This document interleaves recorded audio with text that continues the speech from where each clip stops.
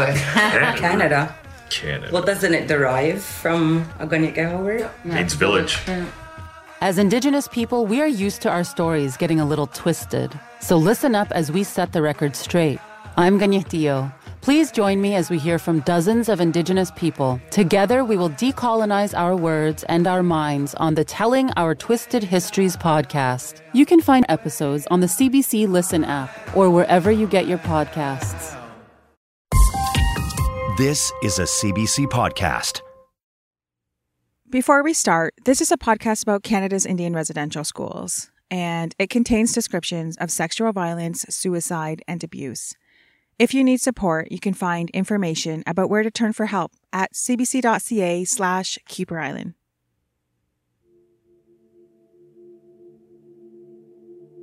In 1970, 2 days before Christmas, an article ran in the Victoria Daily Times about how staff at Kuper Island were trying to make the residential school feel like home for the holidays. The newspaper ran a photo with the story. It shows a white woman wearing glasses. She's sort of tucked away, hovering over a table of Indigenous kids doing crafts. She's got an uneasy smile. The caption reads, "Childcare worker Dolores Flans, age 21, watches cutout fun." I'm glad I found you, Dolores. When you first called and said, "I'm Duncan McHugh," I almost said, "Yeah, and I'm Santa Claus," and hung up. But I recognize your voice, you know. You've been on the radio once or twice. I've been on a couple times. Dolores, thank you for doing this. I feel it has to be done, and if I had a fever and was in the hospital, I'd probably do it. Dolores doesn't tell many people she worked at a residential school. But as a Catholic and an aging white lady, she's tired of doubters who question the stories of survivors. She wants to do her part by setting the record straight about the wrongs she witnessed at Kuper Island. There's also someone else at Kuper quoted in that newspaper article, Brother Glenn Dowdy, a man who'd later be convicted of sexually abusing multiple boys at the school. He calls his work there very rewarding. He says his job is to, quote, put them to bed, feed them, spank them, and love them. Turns out he's still alive too. I'm Duncan McHugh, and this is Kuper Island. Episode 6, It Didn't Feel Like Justice.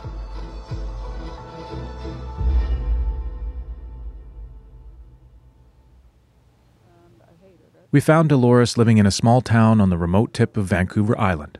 She only worked at the Kuper Island School for about a year in the early 70s, but what she witnessed has been gnawing at her entire life. She got the job there when she met a nun on the streets of Victoria.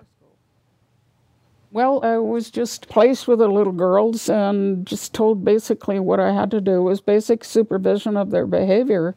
They went to school during the day. I had to get them up in the morning. I had to supervise them at lunchtime, and then, of course, when they got out of school. No one checked her qualifications. But she did know that I had graduated from high school at St. Anne's. When Dolores arrived at Kuper Island, she went upstairs to see where the little girls slept. It was so bare and desolate looking. Seeing 36 metal beds in a row, all with white bedspreads and white walls, it was, I don't know how to describe that feeling. You know, there was nothing to make them grin or smile. No color. I was shocked. What were the kids like? Can you describe them for me? Pretty normal kids. She never felt comfortable with how the nuns treated the children.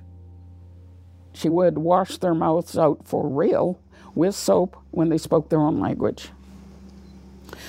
And I don't know what to say about that. It made me want to throw up, and it does now. How can you do that? For Christ's sake. And I mean, for Christ's sake. How can somebody do that? Oh, God. I remember her calling one of the girls a dirty little Indian. God damn it. I asked Dolores how the priests treated the staff and children. Oh, God. I don't know how to answer that nicely. Yes, they had absolute power, or at least they thought they did. You did exactly what they told you to do, and nothing added and nothing taken away. If you didn't, you'd be screamed at. I remember needing to talk to their priests, and they opened the door. They had a kind of a little living room, and they had booze there.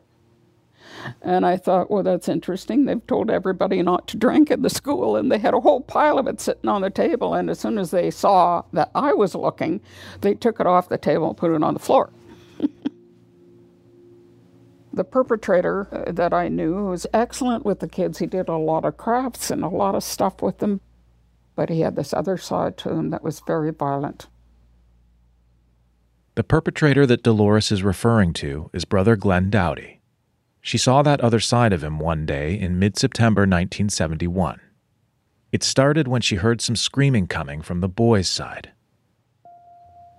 Help, help, stop, that hurts. It just was really bitter screaming. And I looked out the window to see if the boys were fighting, and there was no kids outside at all. So I followed the screaming noise inside the building until I came right in front of a male staff member's door. And it was coming from in there. It was Glenn Dowdy's room. Dolores stopped. She was scared. She paused to say a prayer. And just at that moment, the door opened and the staff member and the child came out. There was an incredible smell, okay? So then I knew. What were you referring to? Semen. And I have never seen such abject fear as what I saw in that child.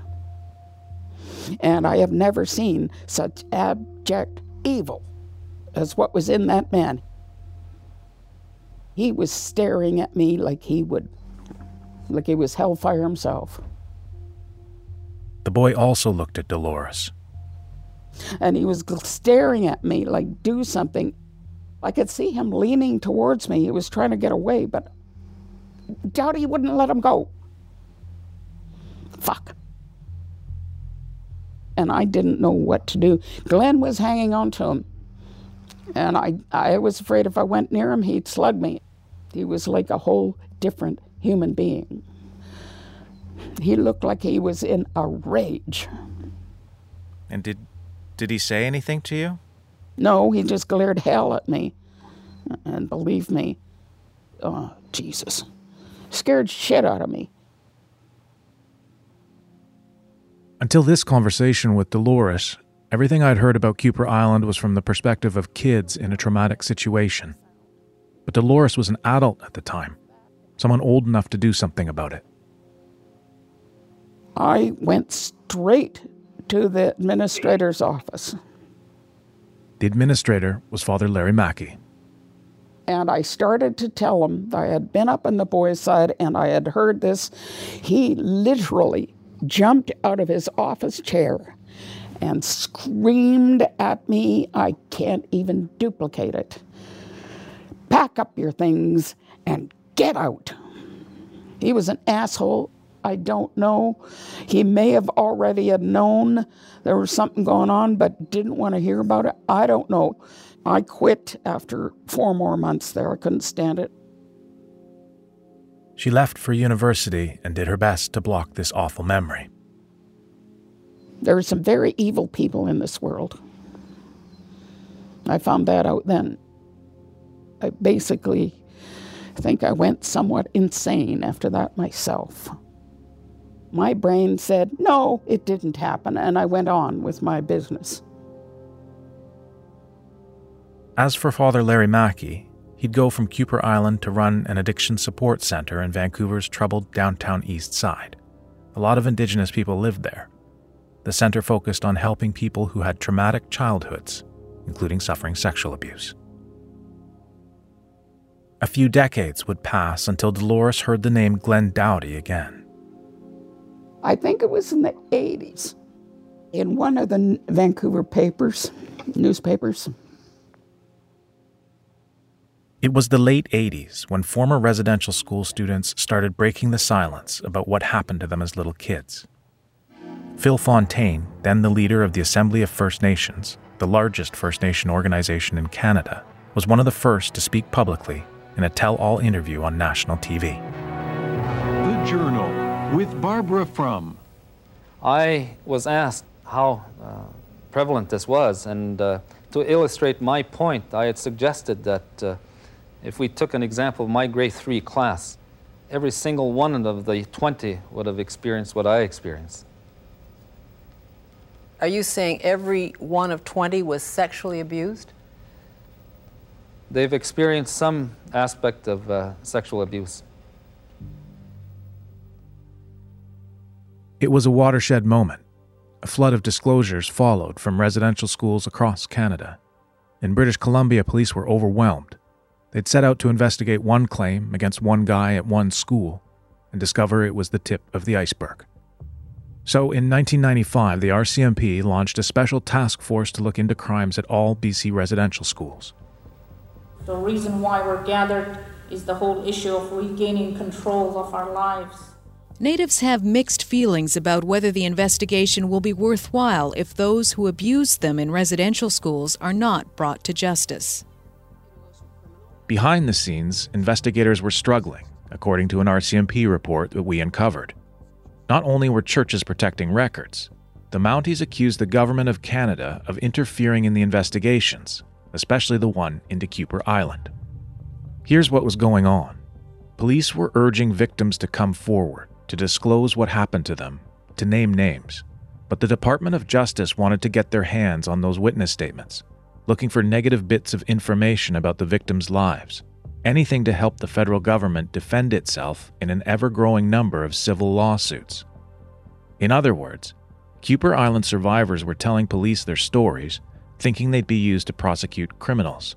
Yet Canada wanted to use the statements to limit compensation to these same survivors or avoid payouts altogether.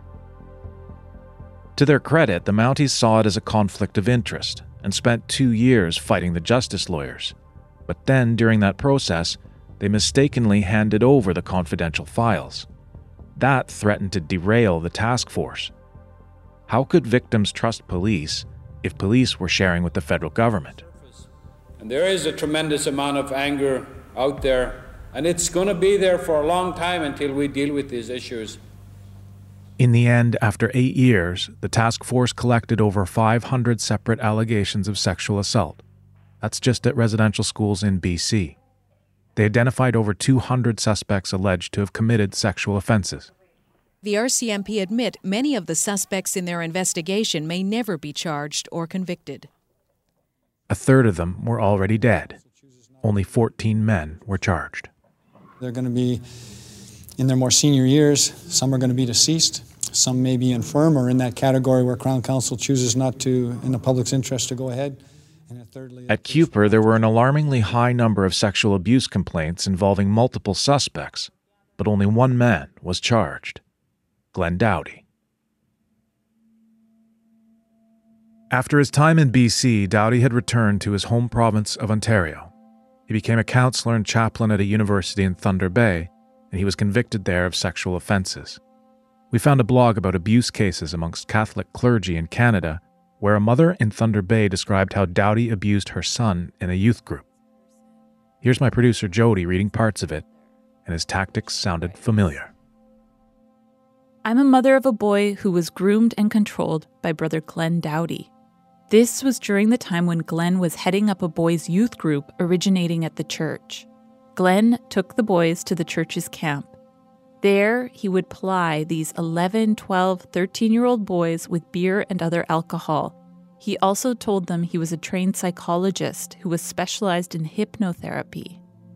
The children were told that God wanted them to do these things for him as he was under stress, and he needed to be feeling well in order to do his job for God. By the 1990s, Doughty had already served a few months in prison for sexually abusing boys at a residential school near Williams Lake, and 4 more months for abuse at Kuper Island. Now, with the larger police task force investigation, Doughty was facing a new set of Kuper charges, 42 counts in all.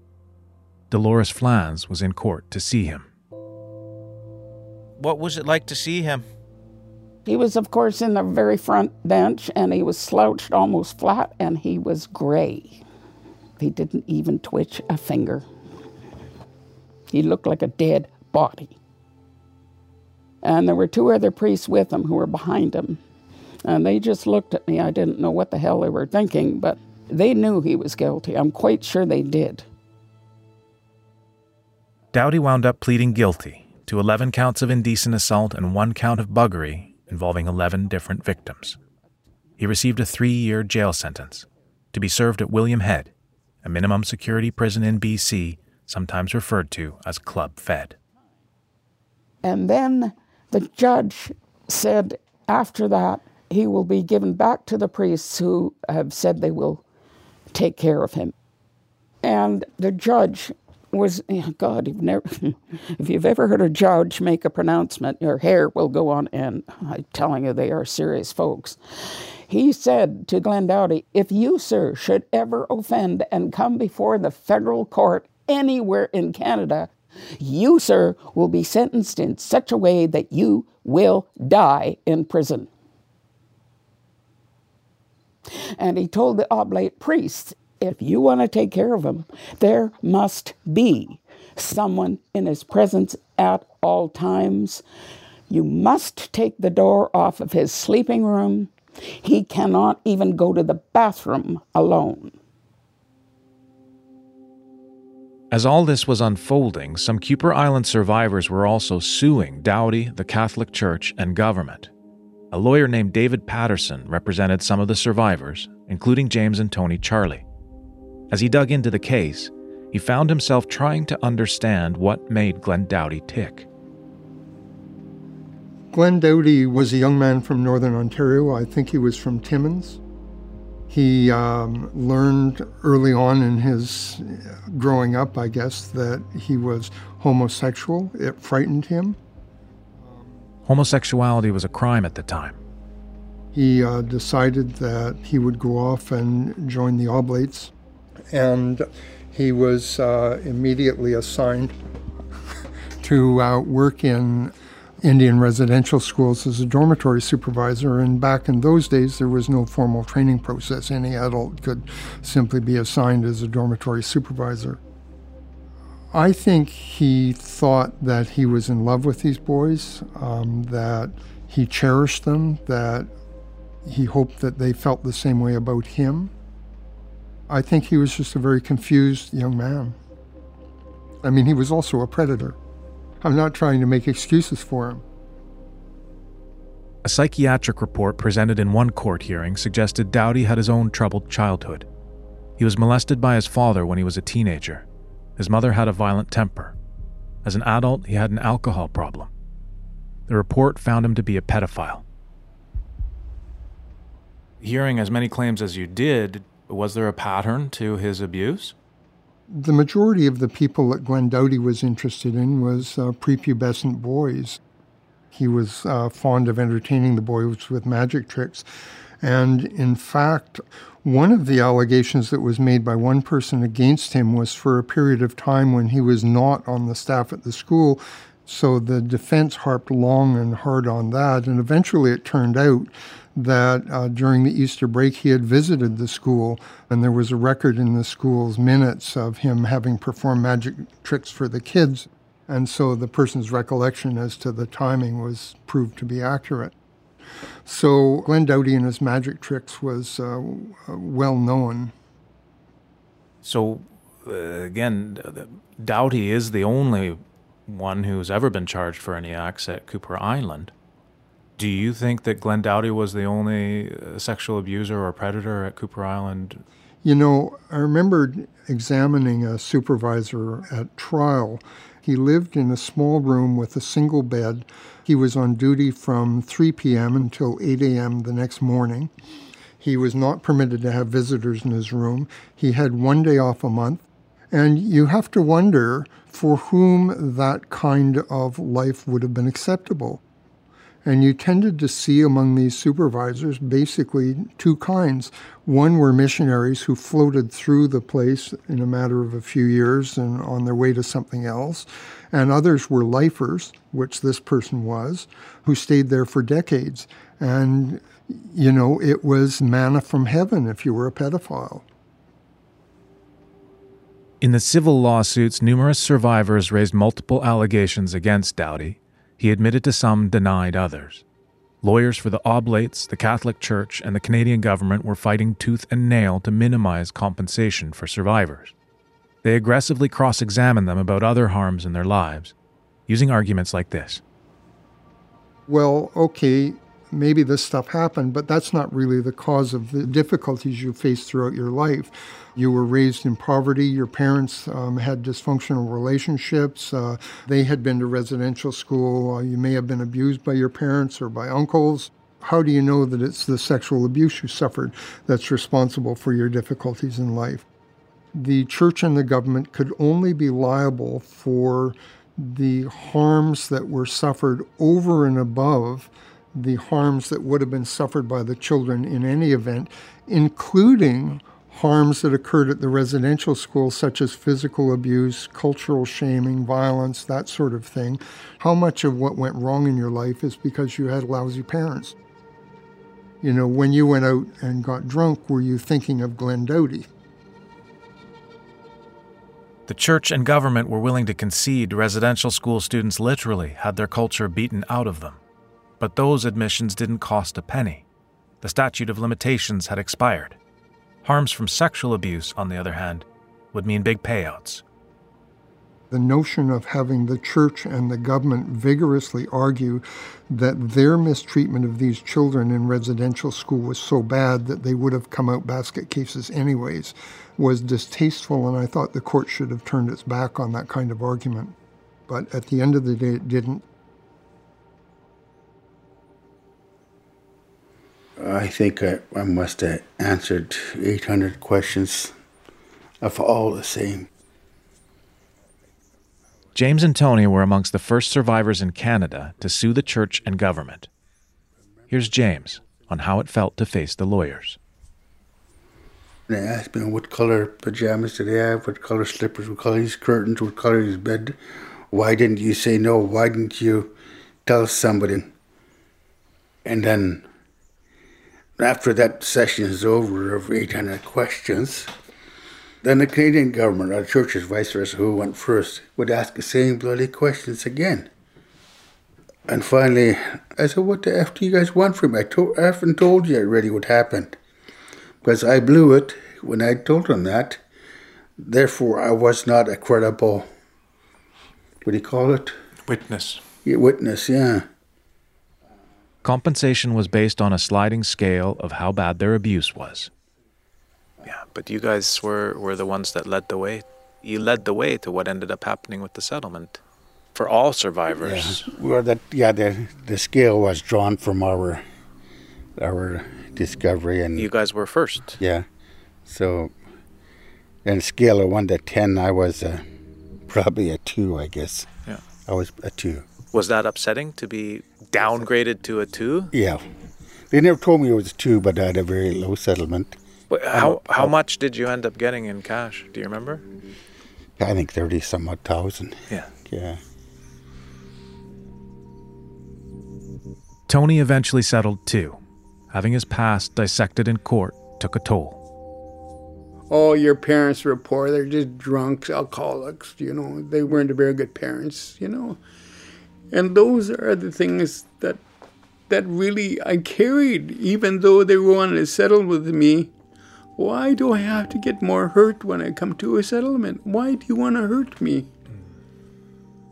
You know? The grilling they faced in the adversarial legal system later led Canada to design a kinder, gentler adjudication process to deal with thousands of survivors' compensation claims. But James and Tony's experience with the civil process was a bitter one, and learning of Glenn Dowdy's criminal sentence didn't make things better. He did get 3 years in prison. How did that feel when you heard that sentence? Nothing. Hell, I could go get an impaired tomorrow and I'd get 3 years for for impaired driving, because I'm First Nation. Legally, that was his punishment, 3 years. But I have to live my life today with all those pains and all those memories, all those incidents forever. Every night, every day.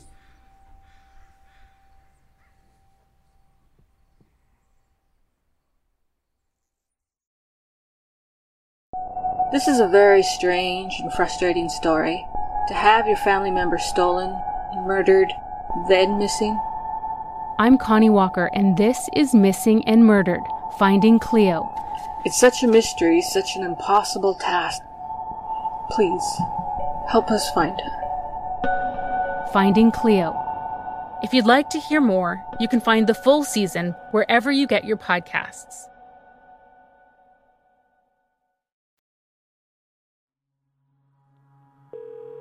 Just before the Kuper Island criminal charges surfaced in 2000, Glenn Doughty took shelter at a place called Springhurst.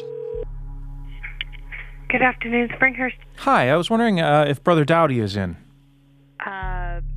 Springhurst is a retirement home for Oblates in downtown Ottawa, owned by the Oblates of Mary Immaculate, the order of missionaries that ran Kuper Island and nearly 50 residential schools. He left last year. Last year, okay. He didn't leave any. Did he leave a forwarding address or a number that I could reach out to him? No. Dear, that's too bad. How was he doing when he left? Okay, I guess. He was in good health? I guess so. We started digging into archives, the Catholic Church's phone directory for clergy, and Oblate newsletters to figure out how many known sexual abusers have been housed at Springhurst. We found at least 9 convicted sex offenders had taken refuge there, men who abused children in residential schools, northern Indigenous communities, or various parishes across the country. Okay, Mr. McHugh. Great. I'll have him call you. Thanks very much for your help. All right, bye-bye. I left my name and phone number and asked for an interview with someone there to understand how Springhurst operates, why they shelter convicted and alleged sexual offenders, and who pays for them to live out their old age in this comfortable setting overlooking the Rideau River. As for Glenn Doughty, he wasn't there anymore, but he wasn't hiding. We found him on social media. One smiling photo had a slogan on it that said, "Out, Proud, and in Recovery." He referred to completing a degree in clinical pastoral counseling from the University of Ottawa. We found pictures of his paintings, including one that shows teepees in a field. There's another showing a boat off a rugged shore titled Memories of When I Lived on the West Coast. Someone commented asking him what he'd be painting next. He answered, "I have a whole series on my experience with natives that I'm contemplating." We also found a phone number for Glenn Doughty. I tried it, but it went to voicemail. I decided not to leave a message and hung up. Here's me updating my producers Martha and Jody on what happened next. And then we were walking away and I said, you know what, let's get the voice message down. Like, it's a voice message, it's something, right? Like, Mm-hmm. Yeah. Mm-hmm. And he answered. Oh, no way. Oh, wow. Okay. Hello? Yes, hi, is Glenn Doughty there? Speaking. Hi, Glenn, it's Duncan McHugh speaking. How are you? Oh, very good. And he said, yes, how can I help you? And so anyway, he was out shopping and said, yeah, I'm a bit busy right now. And I said, are you out Christmas shopping? And he said, oh, yeah, I'm at the Rideau Center. And then he said, do you want to call back? And I said, sure, I can call back. When? He said, well, I'll call back in an hour. And then he said, by the way, what's this regarding? And so I said, well, I'm doing a podcast on residential schools. And then his tone just totally changed. He was very kind of buoyant and, a little bit breathless because he's obviously out and about, but he was in a good mood. And when I said that, his tone just totally changed. Mm-hmm. And then he said, I don't know if I want to talk about that. He said, I've had too much grief over it all. And so we started getting into it a little bit. Well, listen, I appreciate what you're doing very much, but I've had so much suffering, so much pain. Yeah. I don't want to go there. And I'm 83 years old. I want to die in peace. At that point, I decided that, the best thing to do was to try to build a rapport and get a phone call, get any kind of conversation going. So I said, I can understand that. I can understand that there's been a lot of suffering. It did feel a little awkward, but at any rate, this is what kind of stuck out. I said, would like to know how you feel about truth and reconciliation and et cetera, et cetera. And listen, Duncan, I need to have to really give that some serious thought. Mm-hmm. It's just been a horrible part of the past. The truth is the truth, and the lies is still the lies. Yeah. Sorry, lies are still the lies, meaning what? Oh, all kinds of accusations and comments and assumptions and presumptions that are wrong. Yeah, this is why I think it's really important to sit and have a chat with you, Glenn. He said, the truth is still the truth, but the lies are still the lies. And what does that mean? Well, I said, what do you mean by that? Lies are still the lies. And he said, well, there have been all kinds of accusations and presumptions, and they're all wrong. They're all wrong. And I said, do you mind if I phone you back? And he said, yeah. I said, how about midweek? And I said, okay. Okay, we'll talk to you later. Okay. Okay, bye now. So that's where we left it. But so you hang up, and then what's racing through your mind? His tone surprised me.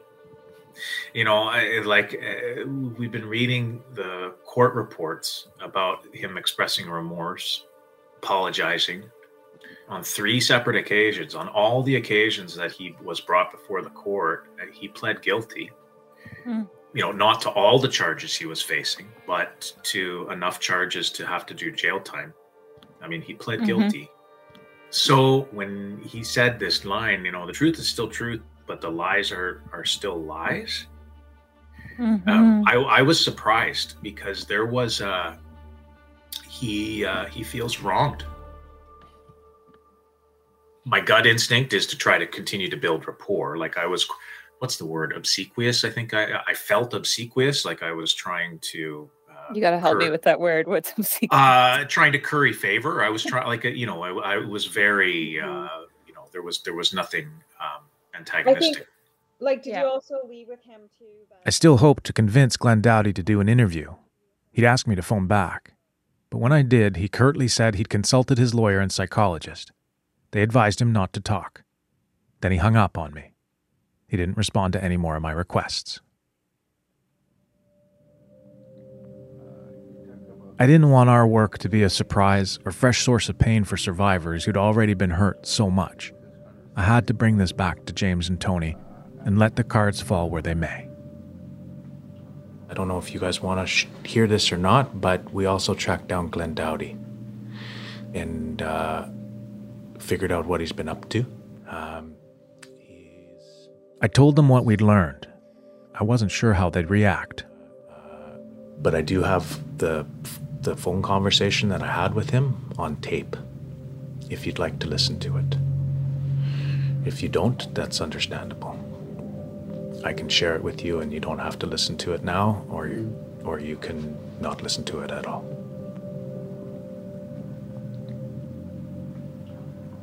Or I can tell you what he said.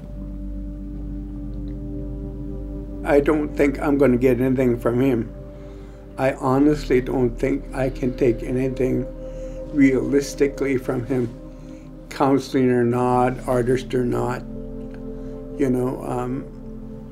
I don't think I'm going to get anything from him. Well, I'm like you. I put Glenn Doughty on the back burner. I know what he has done. I have witnessed some of the things he have done, and I have no desire to leave here any anger or anything like that. I am in good frame of mind when I come in.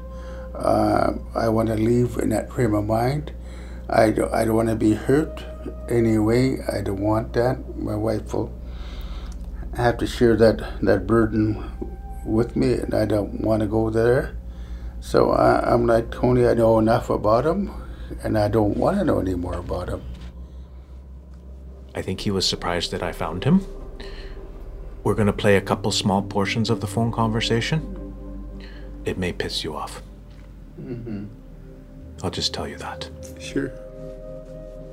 So I'm very understandable, and I understand where you're coming from. Thank you.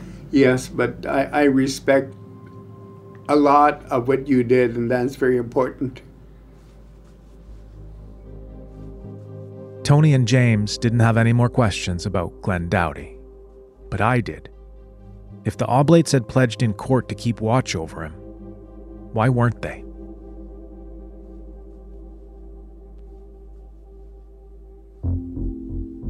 In the next episode of Kuper Island, we get a candid explanation from Oblate leadership about why they didn't want Brother Glenn Doughty to leave Springhurst.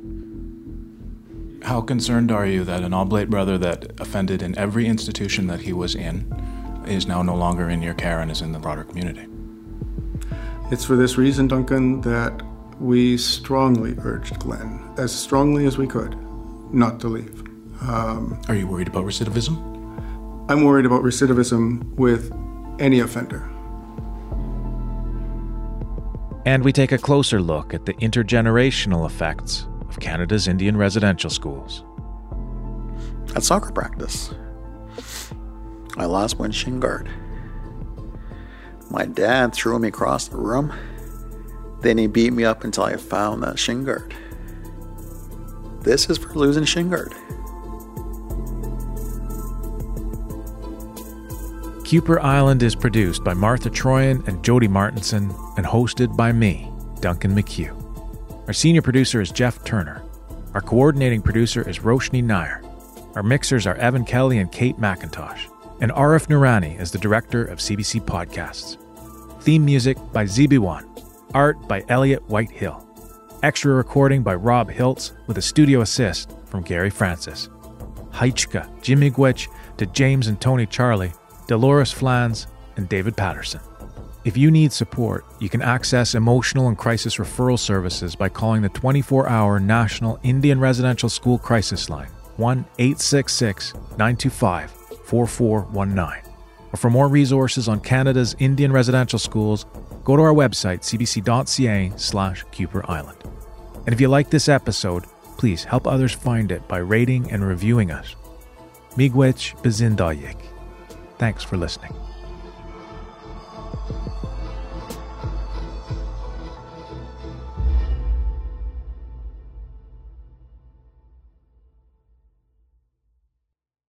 For more CBC podcasts, go to cbc.ca/podcasts.